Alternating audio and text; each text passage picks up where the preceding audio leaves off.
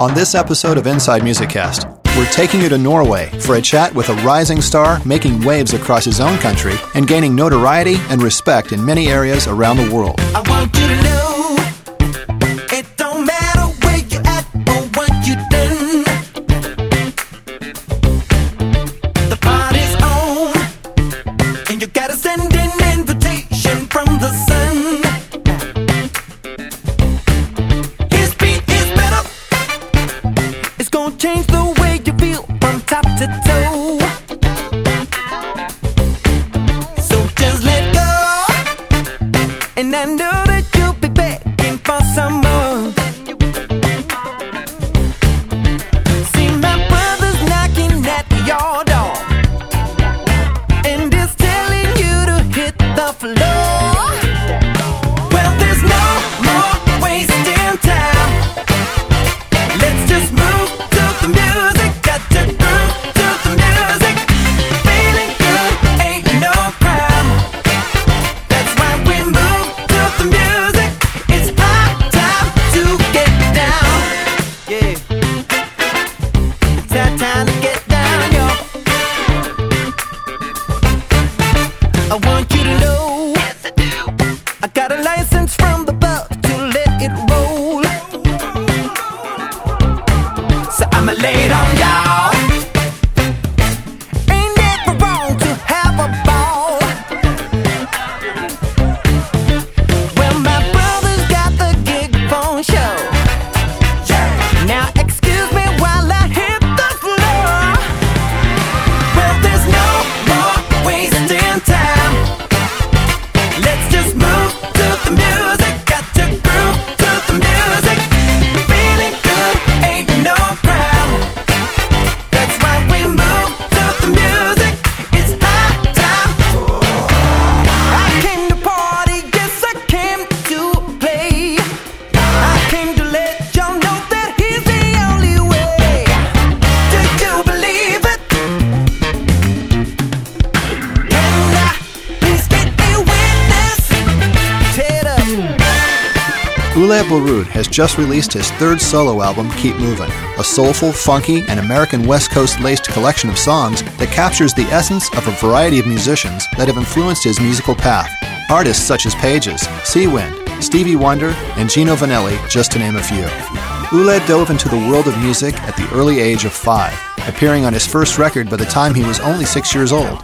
From the age of 16, he has been a full-time musician and has toured the world with numerous bands, including the acclaimed death metal band Extol. Inside Music Cast is proud to welcome singer, guitarist, and an amazing horn arranger, Ule Borud. Hey Ule, thanks for joining us today. Thanks. Appreciate it. And also joining us today down in Florida is our correspondent, Scott Gross. Hey Scott, thanks for hanging out with us today. Oh, my pleasure, guys. How you doing, Ula? Hey, I'm doing fine. Well, Ule, it goes without saying that you're definitely in demand, especially by our audience here on Inside Music Cast. And in fact, Eddie and I have received so many requests from listeners to have you on the show, and we're really thankful that you're here today. And there's a ton of chat happening on our Facebook side about your new album, and you're really turning out to be from our perspective anyway, an international star. Thanks, you guys. That's big words, but it's. Let me just say, it's an honor to be a part of your family, so to speak. So it's really cool being a part of the show. Yeah. What we know about you is you're certainly well known in Norway and in many parts of Europe, but here in the States, you're certainly stirring up a lot of interest. And even though the music scene here is so much different than what you're used to over there in Europe, there's still a lot of thirst for the kind of quality music you're creating. And I think when people here in the States hear your music, they're really going to dig it. I certainly hope so. I mean, I'd love for the people that enjoy this type of music, and whoever gets into it to get a chance to get into it. So yeah, definitely, I'd love for the music to get over there.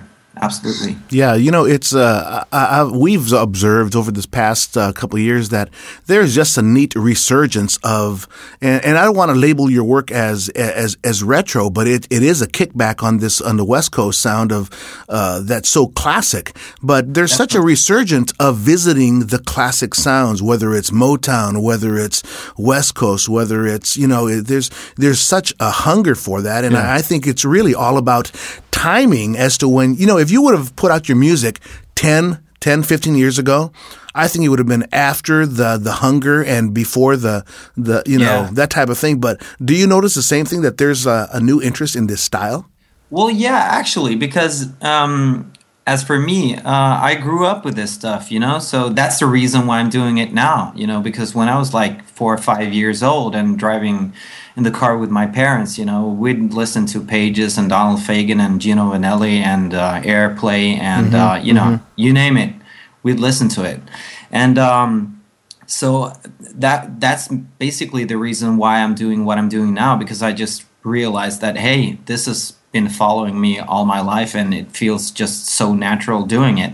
But what I realized is, when I recorded the first album and, that one came out, all of a sudden I realized that there are tons of, youngsters getting into this stuff now, right, which is really cool. And at the same time, you have those, folks growing up with the stuff same way I did, really getting into it as well. So it's kind of like an awakening, if you like, Yeah, you mentioned something that's really interesting, is that it's part of you. It's sort of like it's natural for you to produce this type of music, because I think we've all heard people that try to do the Motown sound or this West Coast sound, and if they don't really have it naturally, it can sound horrible.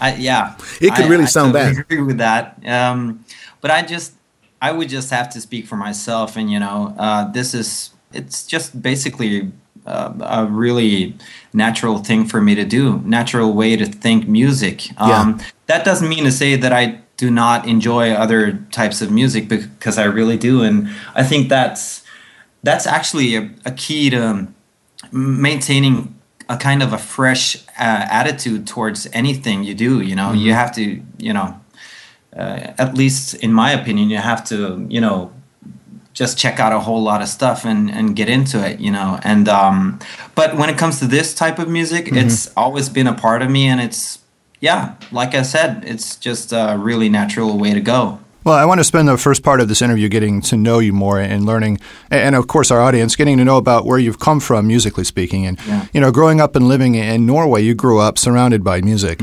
And, first of all, tell us a little bit about your father, his career, and how it influenced and involved you even as a young musician.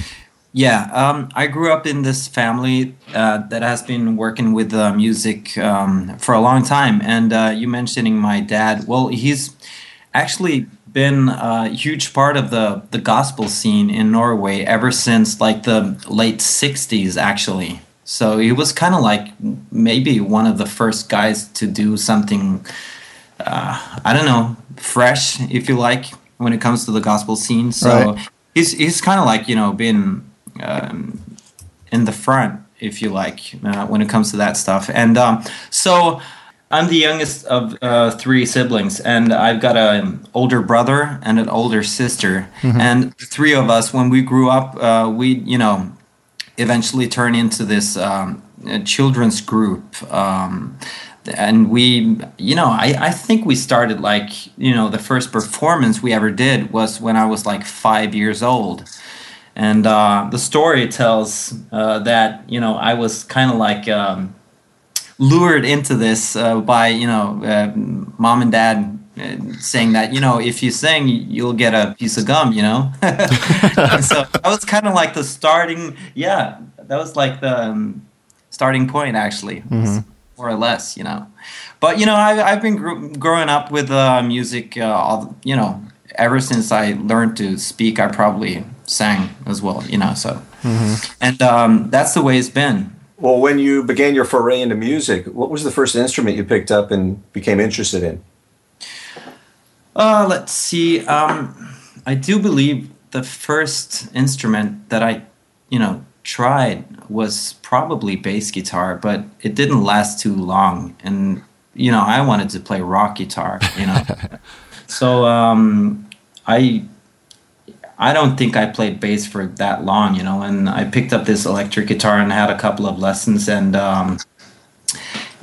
went on from there, basically. Well, I'm going to combine a couple of questions here that you might be able to roll into one answer. But just thinking about growing up back in the days when you were first, you know, really getting into music and learning music, what were you listening to there in Norway? What artists were you listening to? Were they more, you know, local Norwegian artists, or were you listening to a lot of music coming out of England and the States, or ultimately, what were some of the musicians that really were influencing you also? Yeah. Well, like I said, you know, when I was a kid, we'd listen to a whole lot of different stuff in the car, and some of that stuff followed me all the way, you know. I've been saying this like in tons of interviews that Pages is probably my all-time favorite. Yeah. And so that's been a part of me all the way. But, you know, when I was a kid, I'd listened to mostly stuff from the States and England. And, you know, I could mention like, you know, the same cats one more time, you know, like, say, for instance, you got Pages, you got Donald Fagen, you got Gino Vanelli, you got Airplay, you got Seawind. We used to listen to Seawind a lot. Yeah. A lot of great stuff there. Mm-hmm. And also, actually, Bob and Pauline Wilson, you know, that album. Sure. That's right. Yeah, love that one. And, well, you know, Bill Champlin, obviously, Chicago and blah, blah, blah. And as for the English stuff, that would be, I'd listen to Nick Kershaw. You know, I remember so clearly, we bought the first album of Nick Kershaw, and we were, you know, out with the family, and we picked up this cassette with Nick Kershaw. We didn't know too much about him. We just, you know, somebody, you know, said, hey, you should check out Nick. Mm-hmm. So I remember that. And I remember Level 42, basically because my brother probably is one of the biggest fans of Level 42 from Norway. So. Yeah. We just had Mark King on just about a month and a half ago. And yeah. That was a pretty amazing. I heard that one. That was cool. Yeah, that was a great interview. Mark's an amazing guy. He was very, very great to talk to as well. He was really down to earth, and so we really appreciated that. Are you a self-taught musician, or did you have formal training, or was it a combination?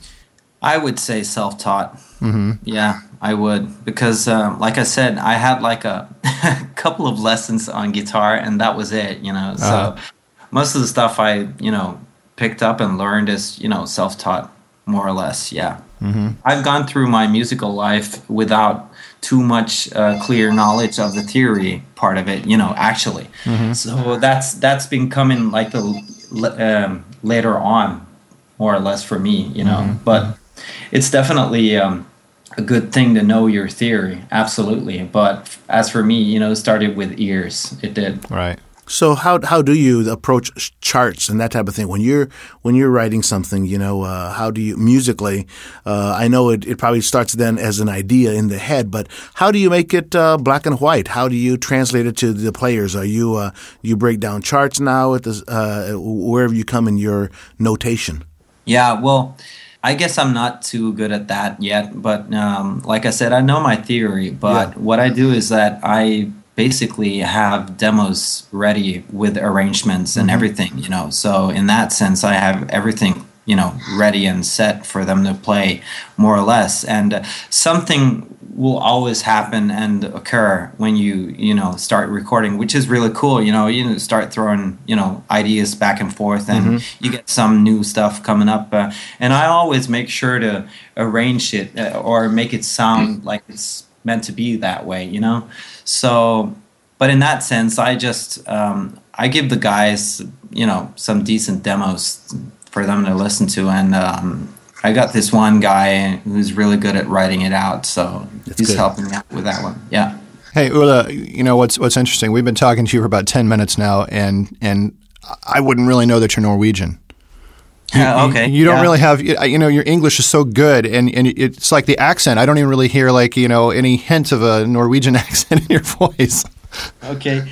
Might have to do with the fact that I've been over to the States quite a few times, and well, I'd say that most of the people from Norway do know English, like fairly well.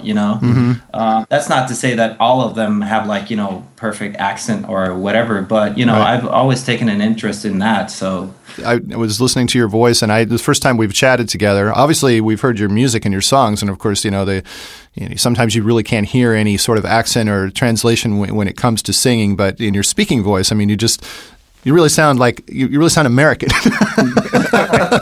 well, I'm gonna take it as a compliment. Yeah, sure. All right. Americans being so cool and everything. Well, you obviously knew music was going to be your career path. I mean, it's deep within your genes. And when you set out on this path, what were your personal goals as a musician and a songwriter? I mean, did you establish those goals early on? Not really, because we did spend a lot of time with the family stuff, and when that said, like early on, I was like heavily into metal stuff, and so I was kind of like pursuing that for quite a while actually.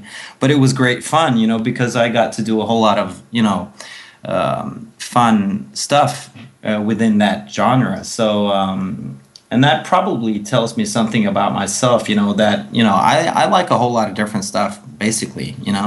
It's not to say that I'm all West Coast and I hate other stuff, because that's not true. What it does tell me is that the West Coast part is kind of like a natural thing that's just been, a part of me all the way, even through the metal period, if you like, you know. So I guess I never, I didn't have like, set goals when I was like 10 years old and, set up like, okay, I'm going to do this and this, but it's just a natural, evolving. Well, you touched on metal here a second ago, and fans of your current music, people who are really getting into your current, your last couple of albums, they understand your vibe. It's very funky, soulful, West Coast style pop, but they might be a little surprised if they don't know about your past to know some of your roots. And you arrived to this new genre of music that you're doing from a very different path. Talk about your experience with a couple of death metal bands that you were in, Extol being one of them. Yeah. Well, it all started, when I was like, say, 12 or 13 years old, and I was hooking up with this friend of mine, and he was like totally into some sort of, what do you have, like punk or metal or whatever. And, I got a kick out of it, being a youngster and everything, but it actually stayed with me. So I really did take an interest, when it came to metal and, what kind of possibilities was available and everything, like musically. So I was really into that scene for quite a while, and I got to record this one album with a friend of mine early on. It was kind of like a a fun thing to do. We didn't know too much about studio or anything, but it's all fun, all good. And later on, I joined this band called Extol, and we did quite a few albums, and we even traveled the States a couple of 3 times or something like that, actually. So, like I said earlier on, it's all just a matter of enjoying music, basically. Sure. As for for my part, that's the way I look at it. So it's like for now, it's not that I'm like, denying my past as a metalhead or anything like that. It's just that, I don't dress like a metalhead or anything like that these days, but I could easily, enjoy or acknowledge good metal. Yeah. That's not a problem at all. As long as the stuff is good, it's cool, Right. Yeah. You spent what, about 5 or 6 years with Extol, didn't you?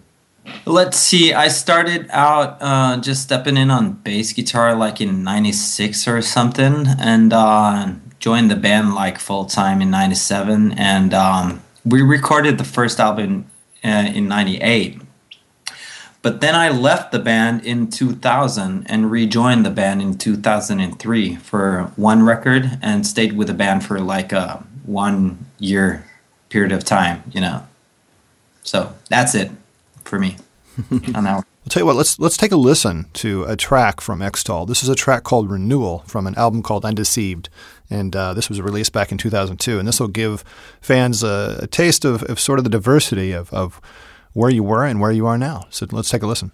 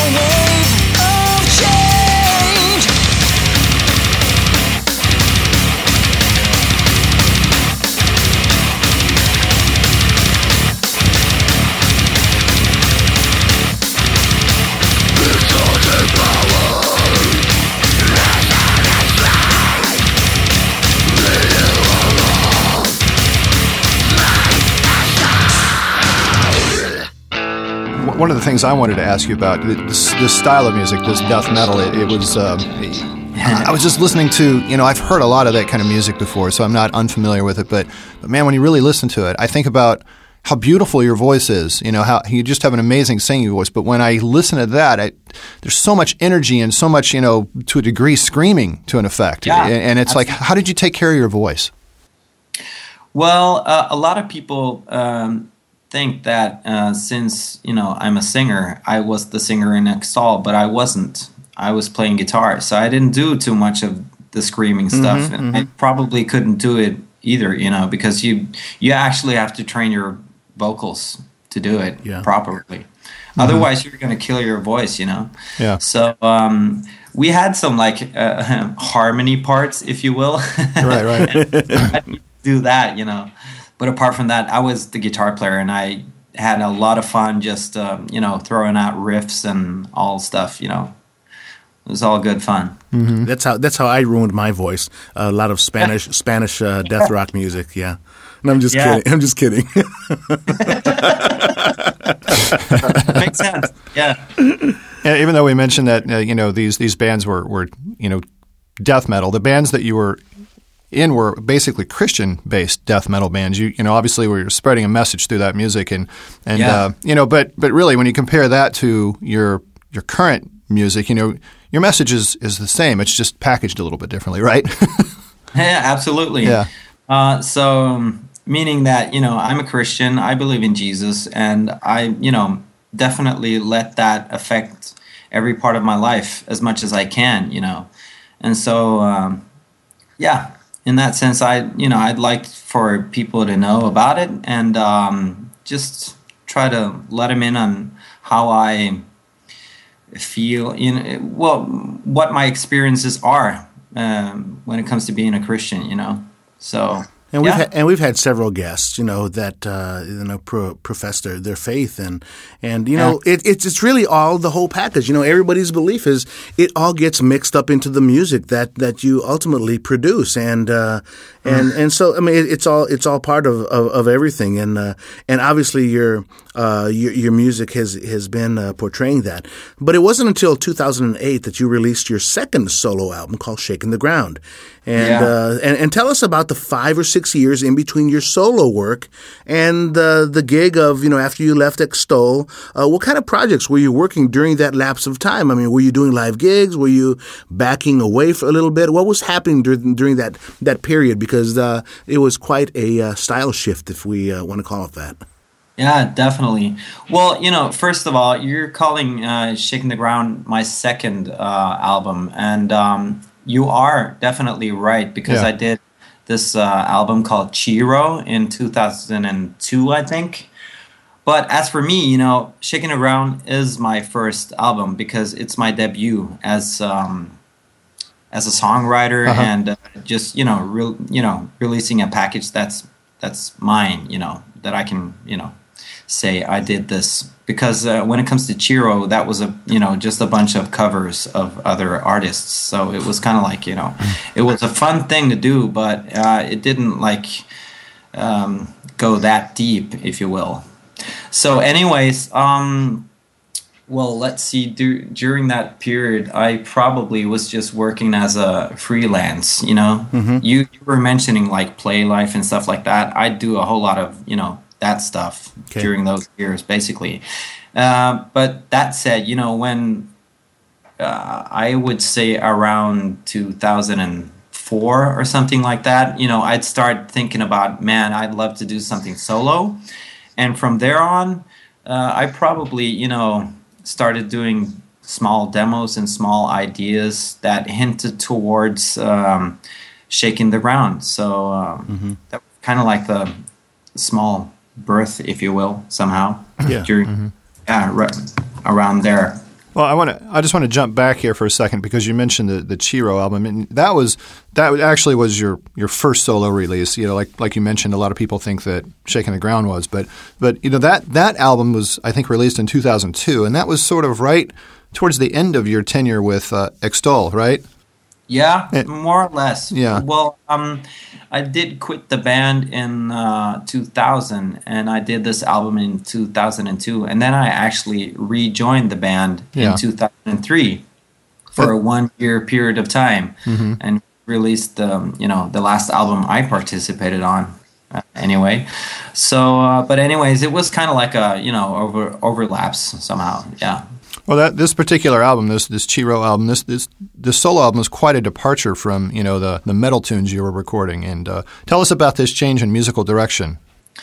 It's kind of weird because I know that up through the years, a lot of people have spent some time trying to get around the fact that I've been doing so many different things. But I can recall thinking to myself at that time that I didn't see any problem with it. I could probably do it, at the same time, basically, because I enjoy a whole lot of different stuff. That's not to say that I don't do a whole lot of metal stuff these days. I don't, but I could easily, acknowledge a good act, so to speak. So in that sense, I really just enjoy a whole lot of different stuff. But I guess I just realized that I really wanted to dig deep into the kind of, funk / soul / West Coast kind of vibe, because I just realized that, hey man, this has been such a huge part of me during my whole, during my life, even through the metal years as well. I'd always, come back to Pages and, just love it. Right. So that's where the Shaking the Ground basically was birthed from all that. So it was really almost a full circle for you, wasn't it? Probably, yeah. Like for now, I feel like there's a huge freedom in dealing with music and writing music. And I feel like, hey man, I can do whatever I want. And that's so cool. That's what I love about music. And so that's what I'm actually doing right now. I'm doing the, Shaking the Ground, and now lately, released Keep Moving as a, follow-up to Shaking the Ground. And, I'm just doing what I love, Yeah, well, you sent us this album around a year ago, and from that moment that we started listening, we were pretty much hooked with it, and because it's a very robust album. Even from the opening horn arrangements, we knew that Backyard Party was just going to be really funky type of track, but tell us about your inspiration on this. One question that I've got is talking about the horns is how do your horns arrangements are such a big part of your music. And how did the horn aspect enter this whole thing, even enter with Shaking the Ground? Well, on the Shaking the Ground album, I did collaborate with a couple of the guys that, tracked the horns. Mm-hmm. So they helped me out with some of the sheets, And I don't know, I guess it's just a part of, the fact that it's this type of music, this style has always been with me, and it's kind of like just coming up to the surface through what I'm writing. And so when I'm doing this, I'm kind of like, just getting into this zone where it just all comes naturally somehow, I guess. So it's kind of like, I just get a certain feel for what I think, okay, this will work and what will not, I obviously take my time and make sure that it'll be the way I want it to be. Absolutely. So like I mentioned earlier, I make sure the guys get, their parts, and I thoroughly think it through. Yeah, right. Ahead of recording it, definitely. Well, I want to stay on the topic of Shaking the Ground for a minute, and there's a couple of tracks I want to talk about. And the first one is the second track of the album called "All Because of You," and this this track has such a fantastic groove. Some really beautiful vocal harmonies, and again those horn arrangements are so tight and just perfect. And to me, when I listen to it, I kind of hear like a Stevie Wonder vibe going on.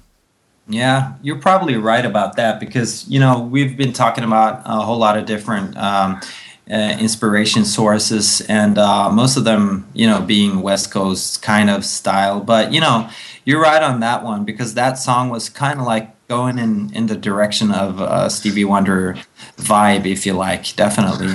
And mentioning the horn section part on that one, that was written by this guy called Jens Petter Antonsen, which is one of the guys in the horn section. So, sticking with that song, "All Because of You," in knowing your strong Christian roots, this is one of those songs that lyrically, when you listen to it, could either be about God or it could easily be perceived as a song about someone you love, like a girlfriend or something. I know. Was that intentional to have that double entendre? I don't think I ever go in my head like, okay, let's make this song and write about God, but let's not let's make it sound like it's for a girl. I don't think I think like that, but at the same time, I like for people to, think just a little bit, about what it might be. Mm-hmm.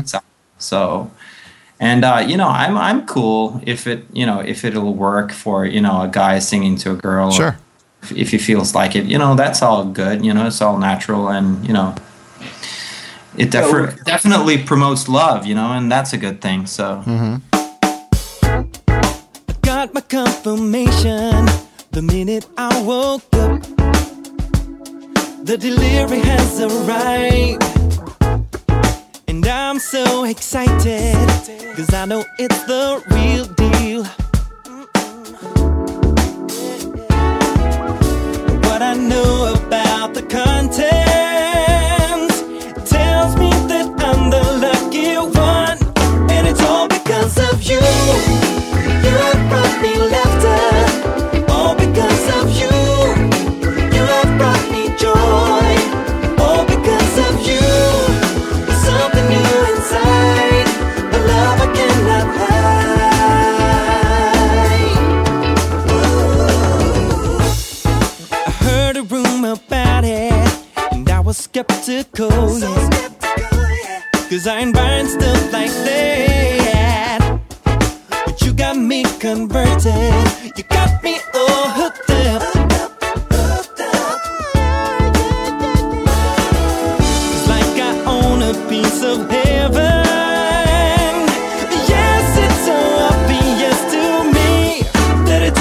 because of you. You have brought me laughter. All because of you. You have brought me joy. All because of you. There's something new inside. A love I cannot hide.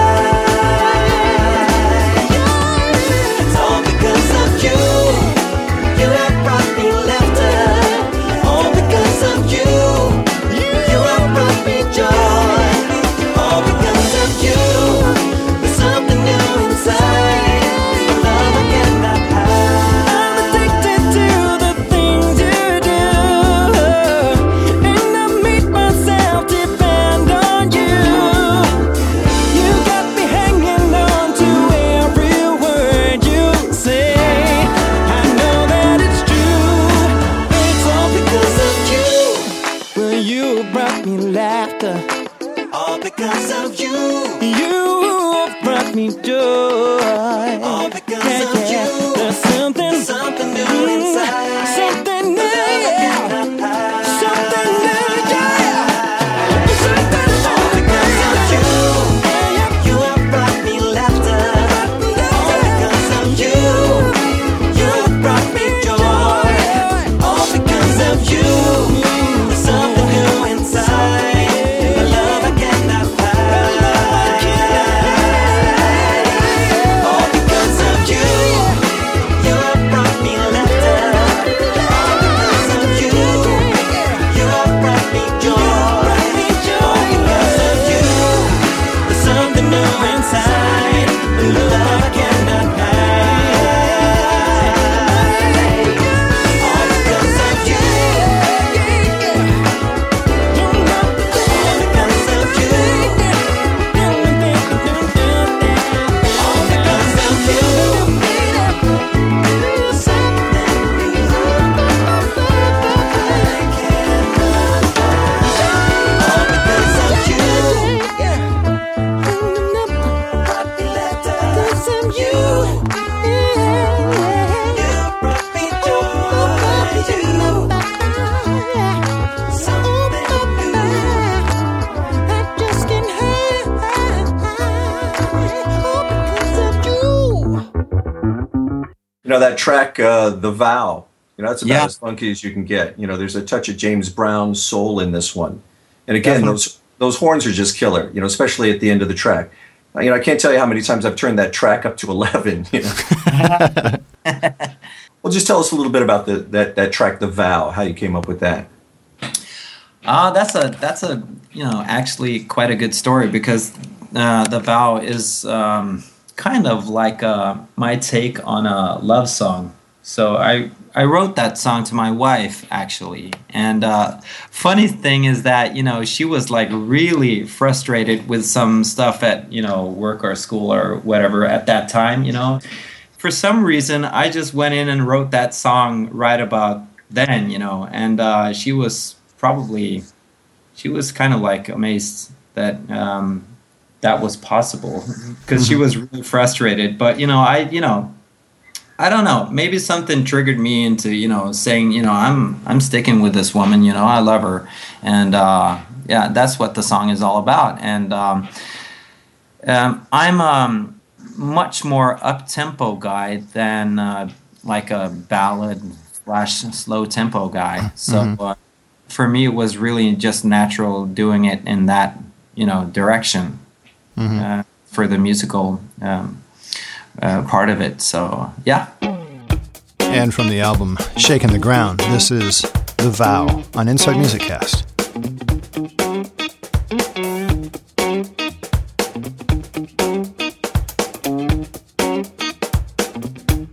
I made up my mind. I made up my soul. Ain't never gonna leave you. Ain't gonna let you go. No, no, no. I just wanna spend my life with you. That okay, girl? Please believe me when I say to you, all I wanna do. I made myself clear. I said it out loud.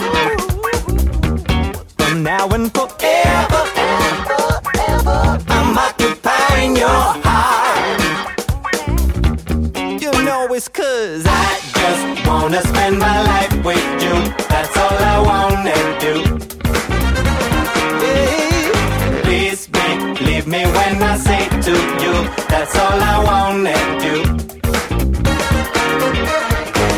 I got the stuff, I got what it takes, and everything that I'll ever do, I'm gonna do it for you.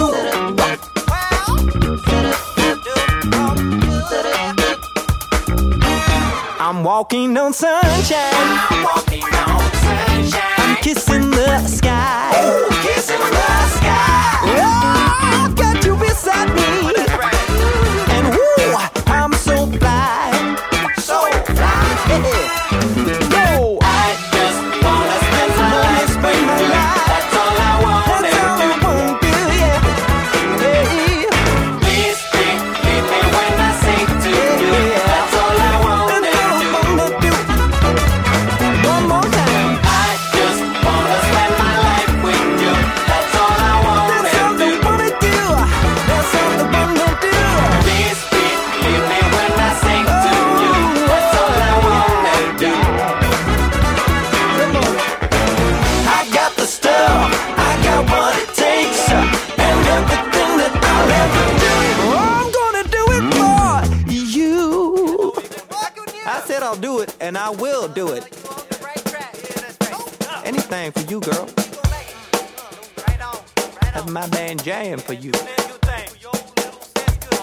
Somebody fire up this jam. Like that. One more time. Now for the horn section.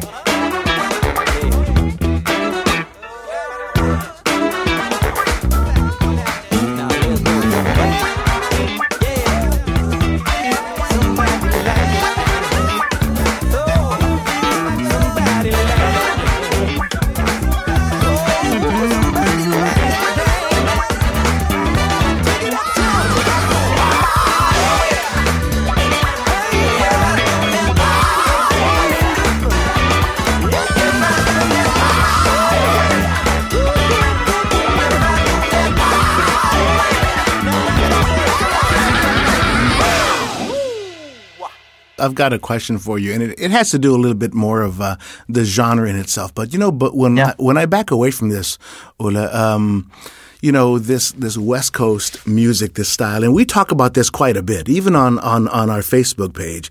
It's is that this genre? It's I would say safely that it's almost a genre that's appreciated more by, let's just say, the more mature crowd, okay? The guys that are going to be between 35 and 50 or whatever, the guys that are just have all the vinyl and that kind of stuff. And that's where we hang our hat and we live and we sort of dwell in this area. And that's not to say like you that we don't like other music, but that's like, that's sort of like a different age group. But we've noticed, you're a very young guy and you must hear this a lot. I mean, how you address it when people say, you're so young. I mean, what are you, 34, something like that, 30? Yeah. 30s? When you hear a young guy musician embracing this type of genre, what do you tell people that are sort of older and saying, man, you like that? Yeah, exactly. Well, the only thing I can say is that, it's such a huge part of me, mainly because that's what we listened to when I was a kid. So obviously my dad was into it, and passed it on. So, that's all I can say, basically. I was chatting with our past guest, our most recent guest, Randy Goodrum. You know the name well, Randy. Cool. And he took a listen to your track. He took a listen to it, and we were chatting about it a little bit. And he's really impressed with what you're doing with it. He's liking the vibe. He likes everything. And he says, you're going to become a great one pretty much. But you've sort of piqued the ears of a lot of people that are writing still in this style and creating some great music. And I think our comment is that it's good to see young people coming in and doing what they do. You follow me? Yeah, definitely. I mean, it's just great fun being a part of a community, somehow. and actually, I'm seeing a whole lot of young kids getting into it as well, which is really cool because at my shows I can see, like, you know, like you're mentioning, like the mature guys. And, I'm doing it like it with diplomacy. But also the young kids, you know, that attend music schools or whatever, they're really getting into the stuff because, what can I say? There is a lot of stuff to chew in it when it comes to the musical part. You know, you have like lots of arrangements and stuff like that, and it seems that young kids can definitely get into it as well. So, I mean, yeah, definitely. Yeah. Speaking about what Eddie said a second ago, how he mentioned Randy Goodrum and your music catching on, I recently chatted with Bobby Glad. You know Bobby? He helps manage and promote Santa Fe and the Fat City Horns. Oh yeah, definitely. Yeah. And I'd ask him if he'd heard your music, and without hesitation, he said, you know, that Ule is off the charts. he said he loves your music, and he wants to know. He wants to know what's in the water over there in Norway. He said he said there seems to be some amazing music coming out of Norway and some of the other Scandinavian countries as of late. Some other great artists, and I just wanted to ask you about the scene in general in your area, in Norway, Scandinavia, and, you know, parts of Europe that you've noticed. I mean, just from your perspective, are you seeing or hearing more of this style of music being performed by other artists? I mean, do you kind of have a lock on a niche there, or do you think that there's other artists that are kind of getting into the same kind of groove that you're getting into?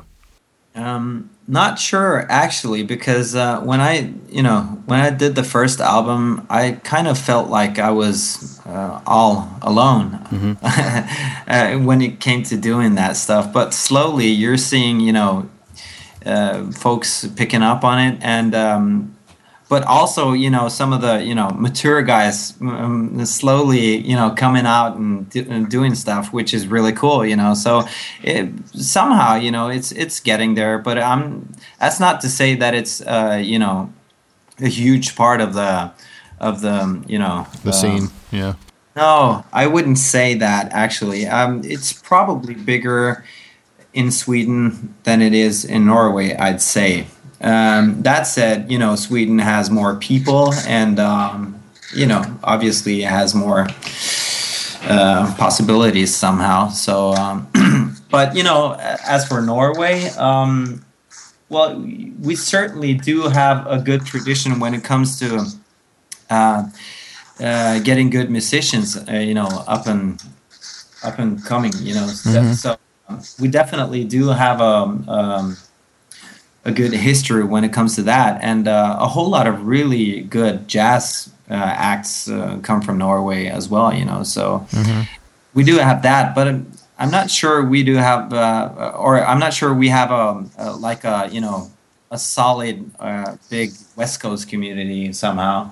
But it's, you know, it's coming, you know. Well, sticking with that same thought, Uwe Reith, who's one of our correspondents that lives in Germany, you may know Uwe. I think he's been to some of your concerts here recently too. He wants to know, his question is, and maybe you don't know the specific answer, but he said, you know, why is the West Coast jazz and this West Coast sound that so popular in Scandinavia, and where do these skills of mixing up traditional West Coast elements with updated styles come from? Because, you know, I mean, I'll add to Uwe's question. It is kind of unique that it seems like, you know, different from, say, what we're used to here in the States. I mean, it seems like that whole West Coast sound is kind of passé. You know, I mean, people just when they hear it, they think about it. You know, I mean, because I think our music industry here shoves, you know, the flavor of the day down our throat, and that's pretty much what we get.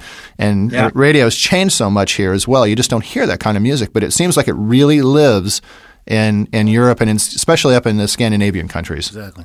Yeah, you're probably right about that, you know, because there are some new acts that, you know, really take it seriously. I think it has to do with that, you know, just trying to, I could only speak for myself, that I'm just basically trying to take it seriously and try to, you know, make the best possible music I can make and make it sound the best I can, you know. So in that sense, hopefully it'll get a kind of like a fresh package, you know, when it comes to sound. Because if the only thing you associate West Coast with would be the old albums. That's the only kind of sound you'll identify it with. But hopefully you'll get some new acts doing it with a fresh attitude and everything. And so that's probably what's happening up in Scandinavia. So, Okay. Yeah. All right. That question is from Uwe. Thanks, Uwe. What about the success of Shaking the Ground in Norway? How was it promoted, and did you tour pretty extensively for it? I guess we did, whatever we could. I didn't have too much possibilities or money or anything to promote it the way it, would be fun to do. But we did whatever we could. And it's, from my point of view, I think that most of the way it's gotten around is probably by, by people saying to each other or, mentioning, hey, check this out, So like, fire in a dry grass, So yeah, a lot of word of mouth mainly, right? Yeah, basically. That's at least what I'm thinking, because I didn't have too much of promoting. We did do something, at the very beginning, tried to, we had a release party and we, tried to ship it, to some newspapers and stuff like that. But like I said, it's weird because you guys think that West Coast is like a big thing in Scandinavia, but that's not the way I think. At least when it comes to Norway, I wouldn't say that West Coast is a big thing, because what's huge here is just straightforward pop music and rock music, and we even, like I mentioned, we have a fairly decent jazz scene getting out, to Europe and everything. But I wouldn't say that people that review albums are familiar with a whole lot of West Coast, if you know what I mean. So So, but hopefully we're getting there. Yeah. Well, from my standpoint, they should be, right? What's wrong with them? Yeah. There you go. Well, let's move ahead. We want to chat about your new album, the moment we've all been waiting for here, Keep Moving. And it was just released in early April, I guess from the date we're recording this, about a week ago or so. And I know that here in the States, we can buy it on iTunes. And are you selling it on CD yet? Is it out there in a hard copy? It is, definitely. Okay. We just finished a week with release concerts, even in Oslo, Stockholm, and Copenhagen. So it was kind of a big thing for me, but lots and lots of fun. We did the full act with 11 cats on stage, and it was just a whole lot of fun. I bet. But yeah, it is in hard copy, definitely. How were the turnouts for your release parties? Well, to me it was great. Whole lot of folks showing up, and great fun.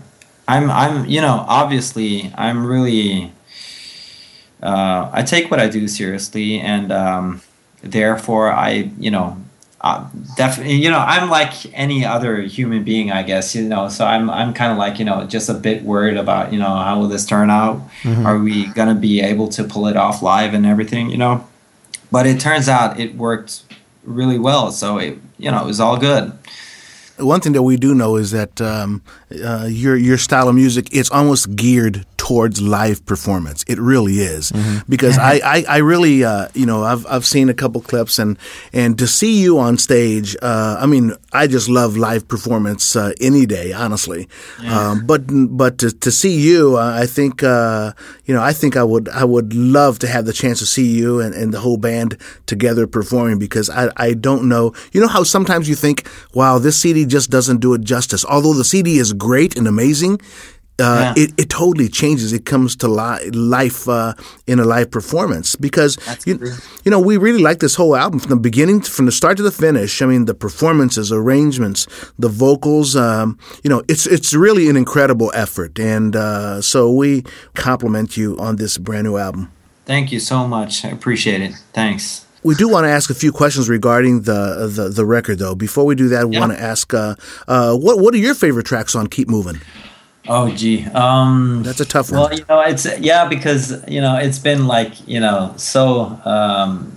Wow, that's a hard one, because I've been working with that so closely for such a long time now, and I'm just trying to get little bit of distance to it.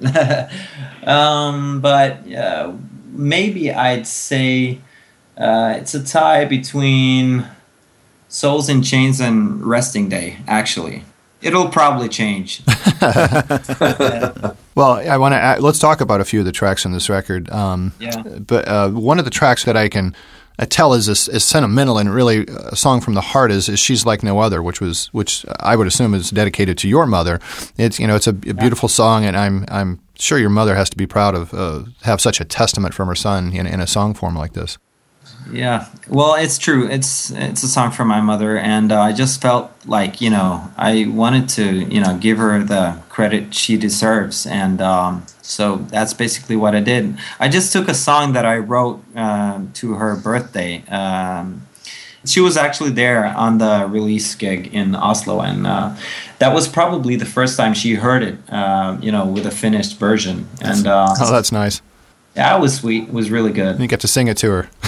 Yeah. Another track on the album that it's probably, like you just mentioned it a second ago, it's probably my favorite on the album. It's really hard to pick just one because I've listened to this album since I've had it for a week or so, and I've probably listened to it 24 times. And the track is "Souls in Chains." And tell us the story behind the lyrics on this one.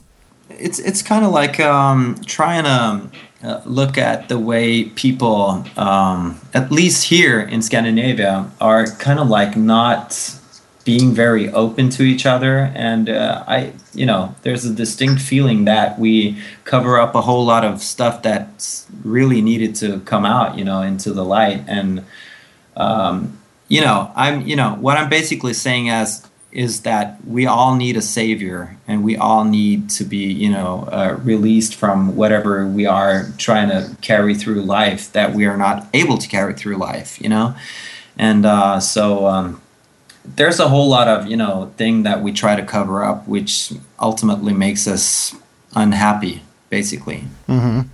Yeah.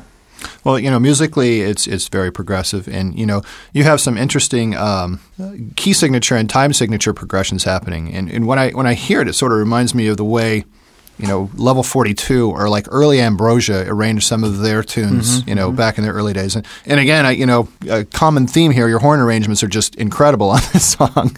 Thanks.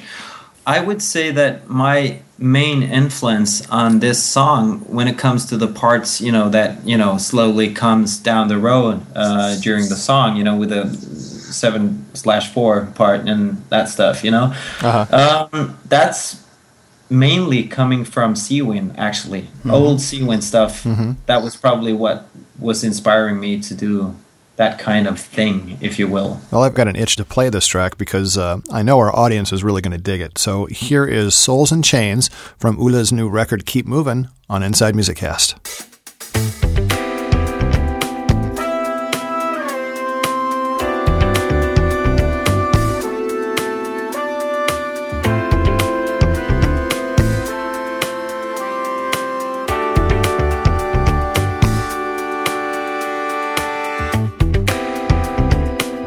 Take a look around, listen to the sound of people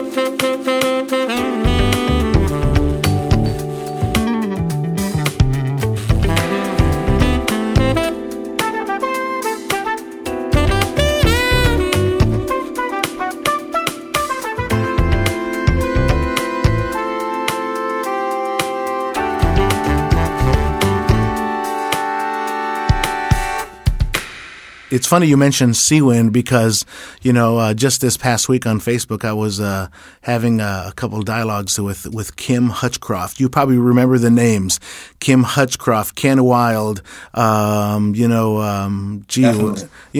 these guys. And the guys that are familiar with the Seawind horns, it really pulls you into the horn section, doesn't it? I mean, it was like the music was all written around the horns, Exactly. That's the feeling I get as well, so yeah. And for my part, the horn section is definitely such a vital and important part of what I do now with the stuff, and when it comes to Keep Moving, I actually did all of the horn arrangements myself this time. So very nice. Yeah, thanks. And that was basically because I just wanted to make sure that everything was, right from the beginning, well thought through, more or less. Mm-hmm. And so hopefully it is. There's such a consciousness to your lyrics. I mean, really connected with what's going around, and I can't tell you how much we appreciate that. Let me just say that on this album, I've been collaborating with this woman called Jackie Cavan, and she's actually from the States. She lives in Stockholm, so she deserves a lot of credit for it. How was that collaboration? Tell us about working with her, and what was her function in this? Well, she just got in contact with me saying that she was a writer, and if I ever needed somebody to collaborate with, to give her a call, and so I did. I probably sent her a mail or something. Anyways, we just started off basically, and threw back and forth some ideas, and whatever I had when it came to ideas, I'd ship them to her, and she'd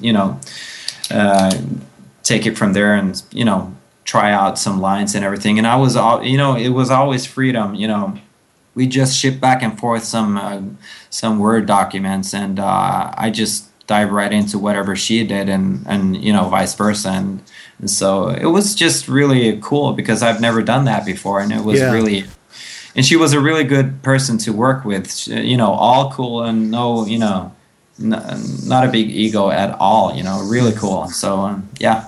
Yeah, you've met one of our IMC Inside Music Cast correspondents, Mikael Engström, who lives in your neighborhood over there, and you actually sat down with him, and he has a question that he sent in, and he wants to ask about the fact that Santa Fe and the Fat City Horns are playing, one of your songs at the Palms, and was there any discussion about that, or how did that happen that they're playing one of Ole's tracks over there?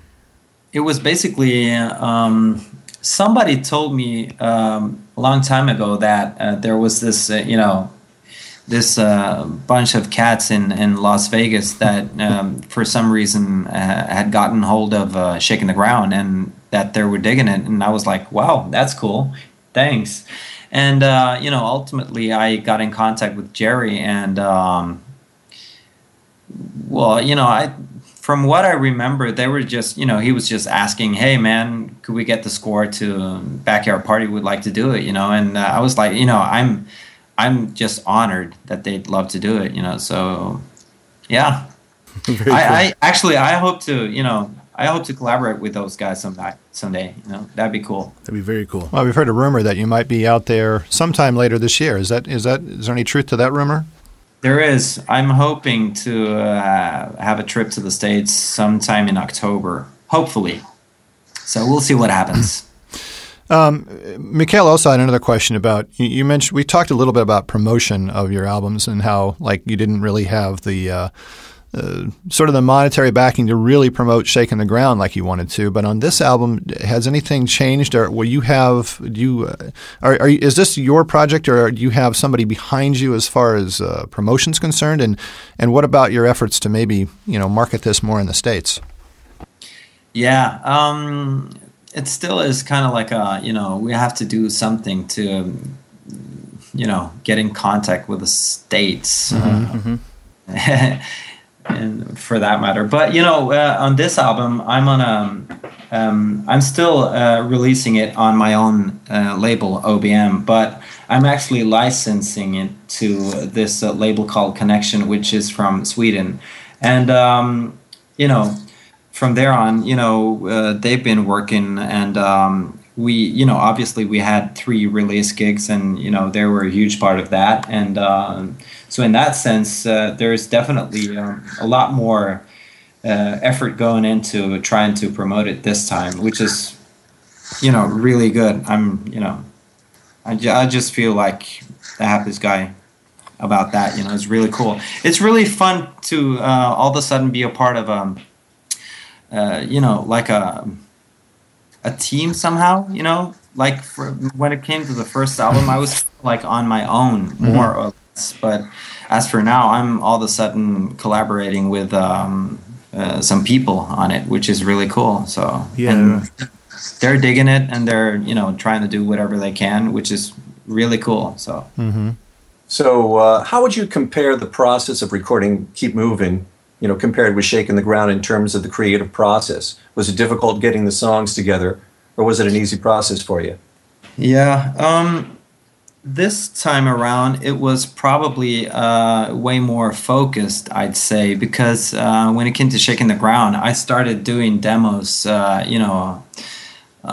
all the way back to probably like 2003 or 4 or something like that, just small ideas of something, and from there on it developed. And from there on, I also tried to, hook up with some different production teams and blah blah, what have you, but nothing turned out to work, so I've ultimately had to do it myself. But whereas this time around, I just knew what I had to do, and so what I've been doing is just making sure I had the songs I needed to have, and that takes its time, but it's just a matter of doing it, more or less. And after that, it was just a matter of, booking the different musicians and making sure I got what I needed on tape. And after that, I'd bring it back home, and, I'd sit and work with it and do whatever needed to be done bit-wise or, anything like that. And I'd also back home, I'd be tracking vocals and guitars. Yeah. Sure. And let's take one final break, because I want to squeeze in another song from the new album, Keep Moving. This one seems to be getting a lot of attention, especially from comments we've seen on our Facebook site. And this is the track called Broken People.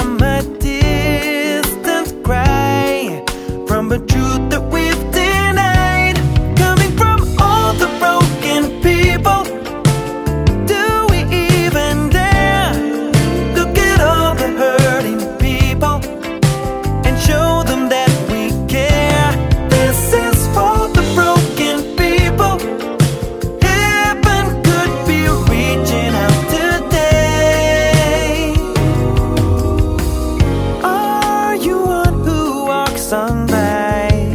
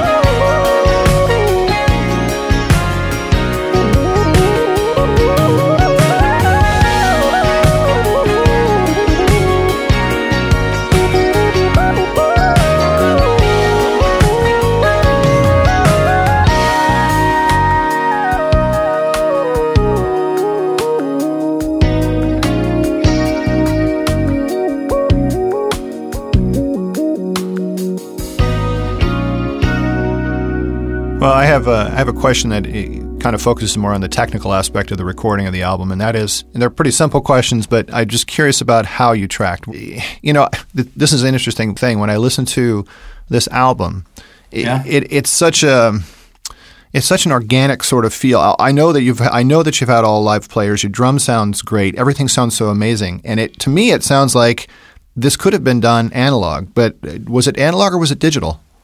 Digital. Was it? Yeah, definitely. Well, kudos to your engineer because you know a lot of times it's difficult to get a digital recording that really has that really warm analog feel, and I think you pull it off on this. Yeah, thanks. Well, you know, the credits say that I produced the album, and I did because I've sort of had like the overview all the time of the whole production and everything. But when it came to the mixing part, that was me and Ruben Dahlen, which is my drummer, and he's kind of like my guy to go to when it comes to doing stuff like that. Both he and I work with Cubase. Okay. And but from there on, that's just basically a matter of having a platform to work from. Sure. So it could have been anything. Could have been Pro Tools. Could have been whatever. But Ruben has a lot of just great stuff to work on, and he has a good ear, and that's probably the most important thing in my opinion, is having the good ear and knowing where to go when it comes to the sound.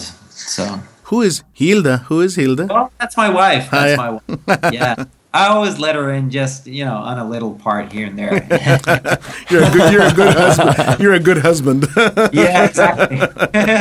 Sure, you can sing on my album. Mikhail had one more question, and it was being the energetic live performer that you are, do you have any plans to record a live DVD in order to spread more news about your music? I've been thinking about it, and that would be a treat. It'd be so much fun, but it would also be a lot of work. I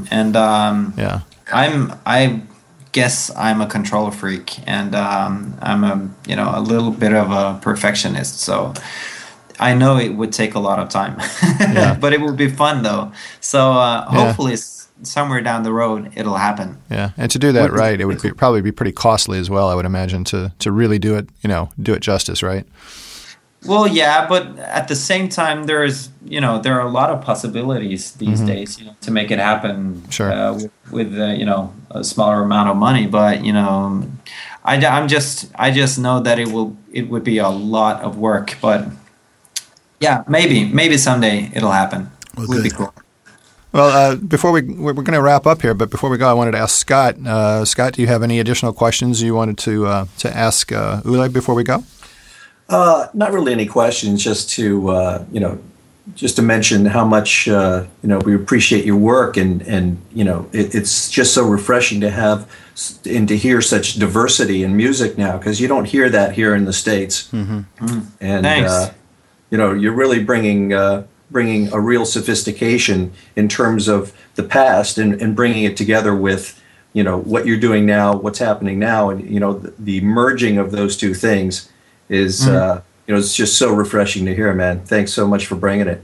Yeah, really. Thank you so much. I appreciate that a lot, and can only say that I'm just trying to do whatever feels natural, and I'm trying to do it the best way I can, basically. So, and but I'm glad people like it. Definitely. Cool. And before we go, Ole, I just wanted to ask, now that the album Keep Moving is out, people can find more information about you on your MySpace site, correct? Is that your main site? The Facebook site. The MySpace is kind of like down for for the moment, but right. On Facebook would be more updated. Okay. So I'd advise people to go to facebook.com/Ole Borud, Ole Borud Music. That's great. I'm old and I'm bored. Anything but that. People here in the States, if they want to get your CD, a hard copy, Where's that going to be able to happen? Any ideas yet? Not really, actually, because I know that it's available through iTunes, but apart from that, you'd probably have to order it. From I know that it's available through cdon.com, probably Amazon as well. I'm not sure, but those portals would be an option, I think. Sounds very cool. Well, we hope to our chance maybe to see you would be out in Vegas if you make it out that way. So please let us know. And that'd be great. I'd love to do that. Keep us posted on any updates, and we'll be sure to pass those on to our listeners here. Thanks. I will, definitely. All right. Ula, thanks so much for spending the time with us, and good luck with Keep Moving, and hopefully we'll talk to you real soon. Likewise. Thanks for being a part of your show. Thank you, Ula. No problem. Take care. Thank you. Bye-bye. Bye-bye. Special thanks to Ula Barud for joining us on this episode of Inside Music Cast. Also, very special thanks to Inside Music Cast correspondents Scott Gross, Brian Pearson, Kim Riley, Max Zabe, Uwe Reith, and Mikhail Lingstrom. And please visit our website at InsideMusicCast.com, where you can catch up on all of our past interviews, read the Inside Opinion blog, and check out additional bonus content. Inside Music Cast is also on Facebook, where you can become a fan and join in on music conversation with Inside Music Cast fans from around the world. For Eddie Cabello, I'm Rick Such. Thanks for listening to Inside Music Cast.